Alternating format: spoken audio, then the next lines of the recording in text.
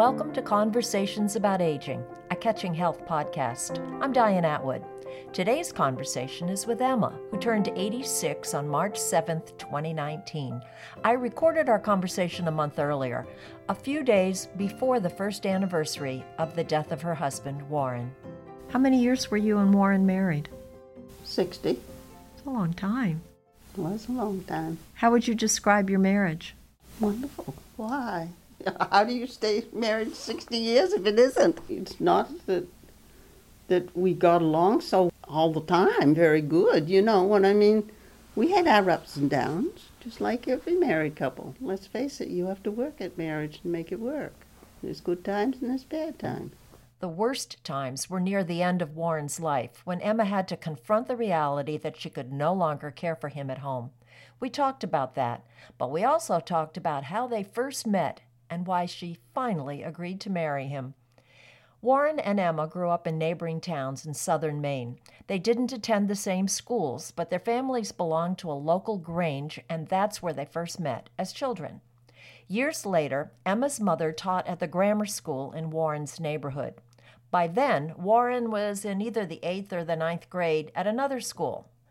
But he was a word man, and he loved to use the dictionary at his old school, where Emma's mother taught, and where Emma would usually go after her school let out. I was at the school. So that's where we really got to know each other. And Warren would come in to use the dictionary. Right. Yeah.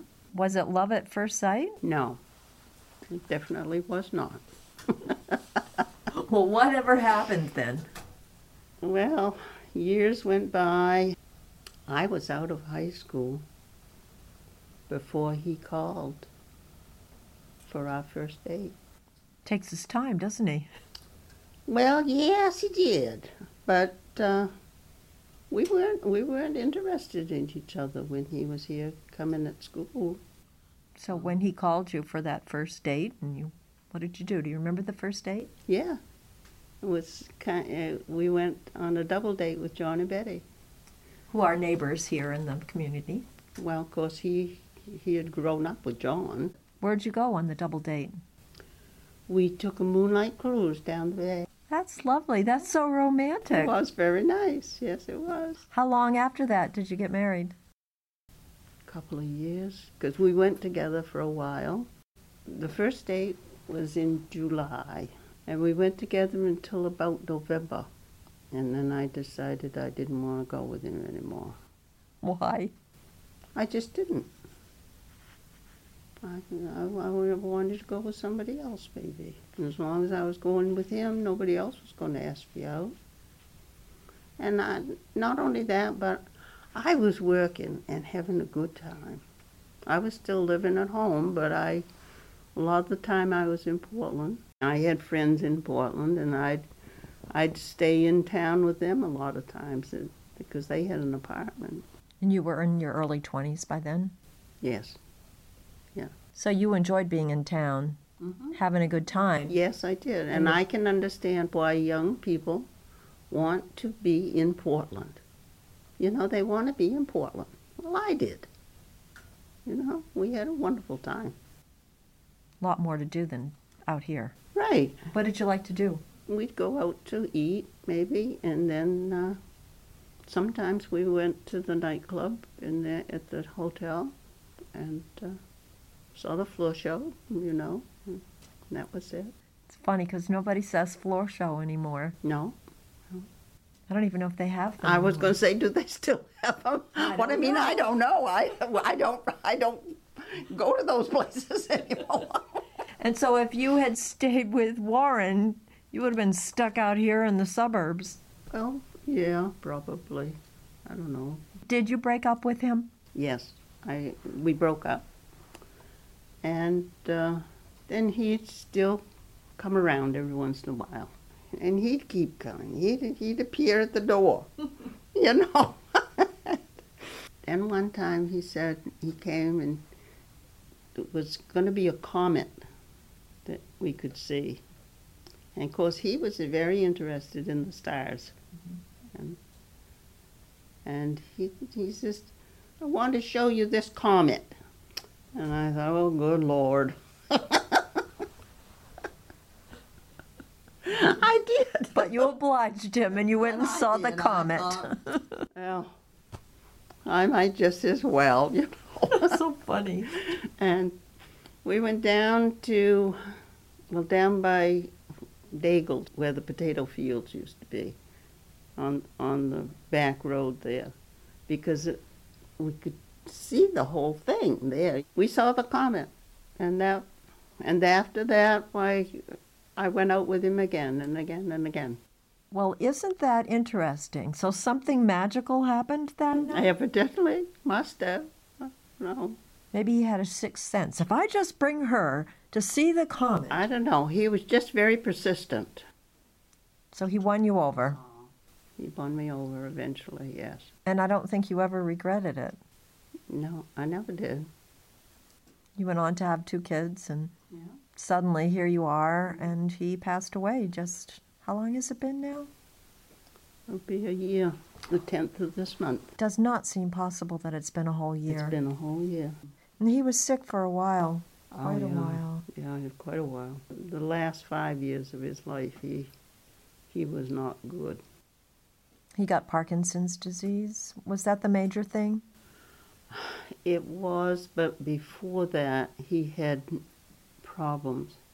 Do you remember him having an awful cough? I do. And a cough. He was always clearing his throat. Yes. Yes. Oh, and cough, cough, cough, cough, cough. It was just an allergy. Just an allergy. And it wasn't.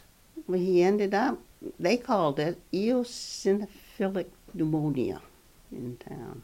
And they put him on cortisone. And he was on cortisone for over a year. Did it help him? It did help him, but when he tried to go off, he'd start coughing again. And eventually, they did get him off it, but he was on it for so long that was the reason they said that he got a fracture in his back, you know. As a result of being on the cortisone for so long? Mm-hmm. See, that works on the bones. I didn't realize that. Mm. So he got off it, but it affected his bones, and so he had a fractured back. It was when he was getting over this that I noticed that he was beginning to have problems with moving his feet. Just kind of one thing after another. Serious things. Yeah, it was. It must have been very hard for you to watch him go downhill like that. As he's a person, my memory of him It was is very hard. very active Mm-hmm. and very interested in everything. And before he was sick, he would spend hours in at the computer, writing and looking things up and everything. And after he got sick, he never went near the computer. He wouldn't go in. Because did he forget how to use it, or he just couldn't sit there anymore? Of course, he did a lot of writing, you know.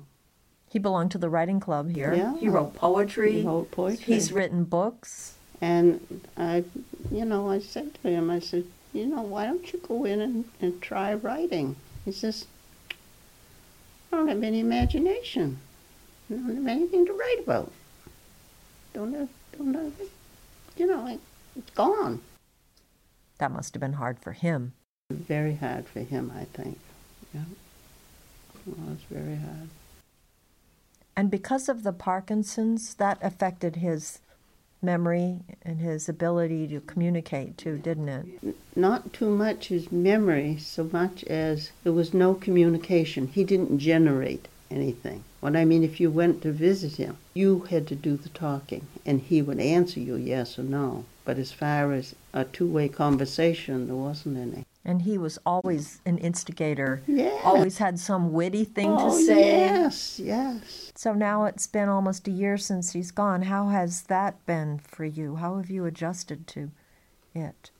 I personally feel that I adjusted easier than had it been a very sudden thing. I kind of got used to he was here, but there would be hours that would go by that neither one of us would say anything to each other, you know? You would just sit beside each other and that would A be lot it? of times, or I'd be off working or whatever, you know, doing my thing, and he'd be sitting reading and so forth. And then, of course, when he went to the nursing home, he was gone. How long was that he lived there? He was there 9 months. So you had 9 months without him being here, but you had him to go to. Yeah, I was there every day. See, it was at that time that I really missed him. What I mean, almost that I would say that I was grieving. Because I would come home and there was nobody here. And I'd think, what have I done? You know? What do you mean? You thought, what have I done by... Yeah. Were you taking responsibility for having... Well, I guess so, yes. What I mean, I'd come home and it was, you know, the house was just empty, and what I mean, it was as if he wasn't here. You know, he wasn't here. So it was a difficult decision, but he needed to be in the nursing home, right? I couldn't do it any longer, Diane. I couldn't take care of him any longer. Tell me why you couldn't. What was... Well, my back was beginning to bother me. I just was so tired. I think there's probably a lot of spouses who take on that responsibility for whatever reason far longer than is healthy for them to be able to do. I believe that now. I do. I really do. Well, I don't know whether other people feel this way, but I just felt that I wanted to do it. You know, I didn't feel that I wanted anybody else taking care of him. I did have people come in and were helping here, and I don't know whether everybody feels this way or not. What I mean, of course, I was brought up this way, almost. To take care of people? In that my grandmother lived with us, and when she was sick, my mother took care of her. And, of course, my mother lived at home, and my sister took care of my mother. This is the way it's gone, you know. So how did you get to the point when you realized, I cannot do this anymore? Was it a gradual thing? Did you wake up one morning and say, I can't do it anymore? There was quite a while that I thought, how much longer can I do this? You know, I could see that I was getting tired, and I was getting worn out. And I thought, how much longer can I do this? Before I actually said that I can't, I just can't do it any longer. Was it easy? Was the process easy for you once you made the decision? Did it all go smoothly? Yes, it did. It went much smoother than what I thought it would, because I thought, oh, they probably I'll have to wait and wait to get him in. How about him? Did he even understand what was going on by that point? He did. He did. And do you know how he felt about it? I know he didn't want to go. And I didn't want him to go, you know. But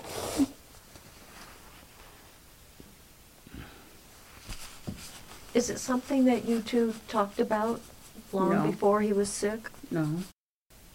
I don't know that we ever talked about it, really. But I think that at the time that I told Warren, I says, I can't do this anymore, he knew it. Because he didn't like being the way that he was. And he knew it was kind of a burden. You know, I had told him that, you know, I wanted to take care of him as long as I could. And so forth. But I don't know. I don't know what else to say about it, really. Well, once he was there, you went to see him every single day. Oh, yeah. You were there. You didn't... Yes. No, I definitely. What I mean, I hated to have him over there. You had a lot of things to adjust to. You had to adjust to coming home to the empty house.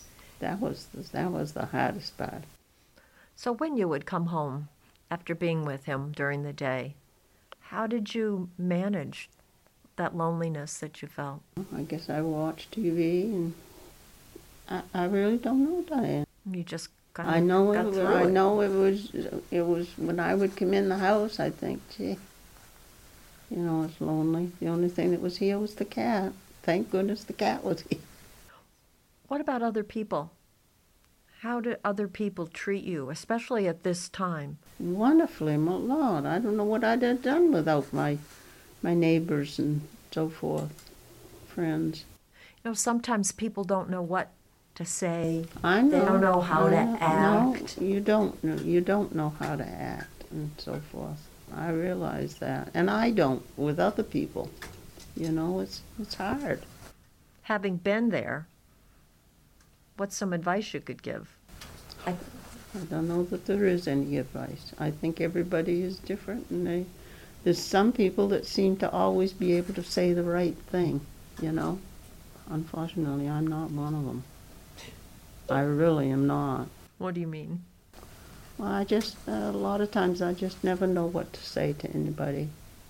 And I'm so afraid I'll say the wrong thing that I don't say anything. And that's even worse. Once Warren died, you didn't have your daily trips to visit him. No. So that sense of being alone was even more profound. Did it change for you or not?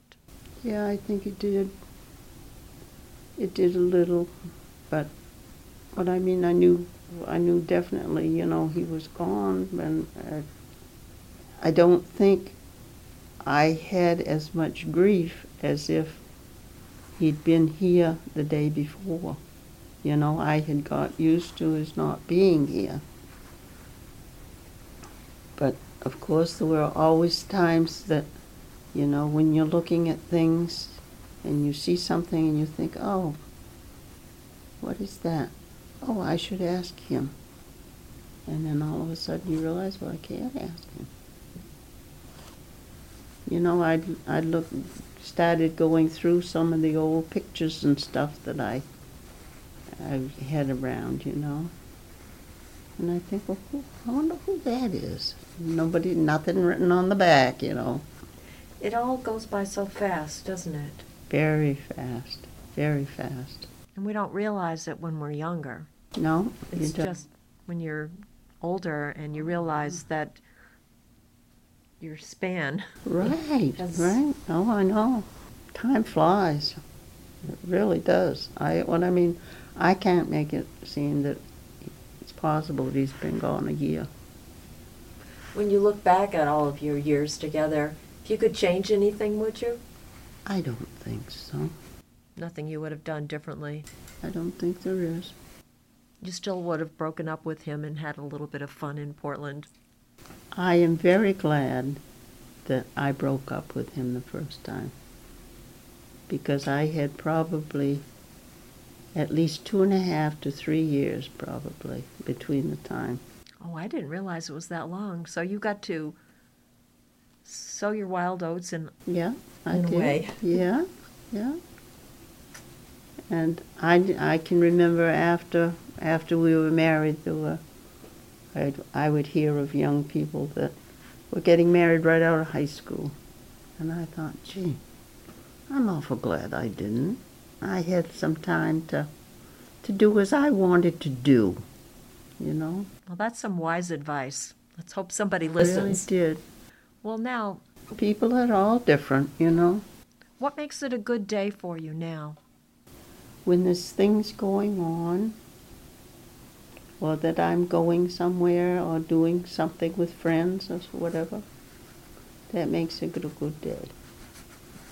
When there are days that I'm here and nothing's happening, it's really kind of blurry. Let's put it that way. And you sit in front of the TV, maybe. No, I You don't. do your puzzles. I do my puzzles, yeah. Or I do my rug hooking. I enjoy going to these hook-ins, they call them. The rug hooking? Yeah, where that you go and you're in with all the other rug hookers and you're seeing what they're doing, and it's wonderful. You're not really doing much of anything except hooking, but you see other people and talk with them, see what they're doing, and think, oh my, maybe I could try that on my rug. And I went with a friend of mine to Brewer. We stayed overnight. And but to think of going alone now, I would never think of going alone. So you still want to go and do these things? I would like to go and do them, but I wouldn't go alone now. Wherein before it wouldn't have bothered me a bit to take off a Brewer or Bangor or Rustic or wherever. So how old are you now? Big smile on your face. How old? 85. You're 85. When's your birthday? March. 86? Yeah. Wow. How does that feel? You smiled when I asked you. Can you believe it that you're going to be? No, I can't. I can't believe it. It is strange. I never thought of it before until just not too long ago. Before I was 80, I never felt old. Never felt old at all. And it's been just the last few years. Of course, a lot of that may have been because I was taking care of Warren and I was tired and so forth, that I really felt my age. So what does that feel like? I can't tell you, because there's no words. What I mean, you just, all of a sudden you realize, gee, I'm 85 years old. How did I get to be 85 years old? In the years since Warren's death, Emma has been able to gain back her strength and is taking good care of herself. I saw her the other day and she was looking forward to a birthday celebration with her family, another rug hooking event, and going out with a group of friends. Busy woman. You've been listening to Conversations About Aging, a Catching Health podcast. I'm Diane Atwood. To hear more conversations about aging and to read my blog posts on health and wellness, visit catchinghealth.com. This podcast was made possible by our sponsors, Avita of Stroudwater, a memory care facility, and Stroudwater Lodge, an assisted living community, both in Westbrook, Maine. You'll find out more about them at northbridgecos.com. A shout out to Smith Atwood Video Services for editing the podcast. See what else they have to offer at smithatwood.com. And I'd also like to thank Tom Muser for his support. He's director of the Center for Excellence in Aging and Health at the University of New England. Tom will be using some of the interviews for research on aging issues in Maine.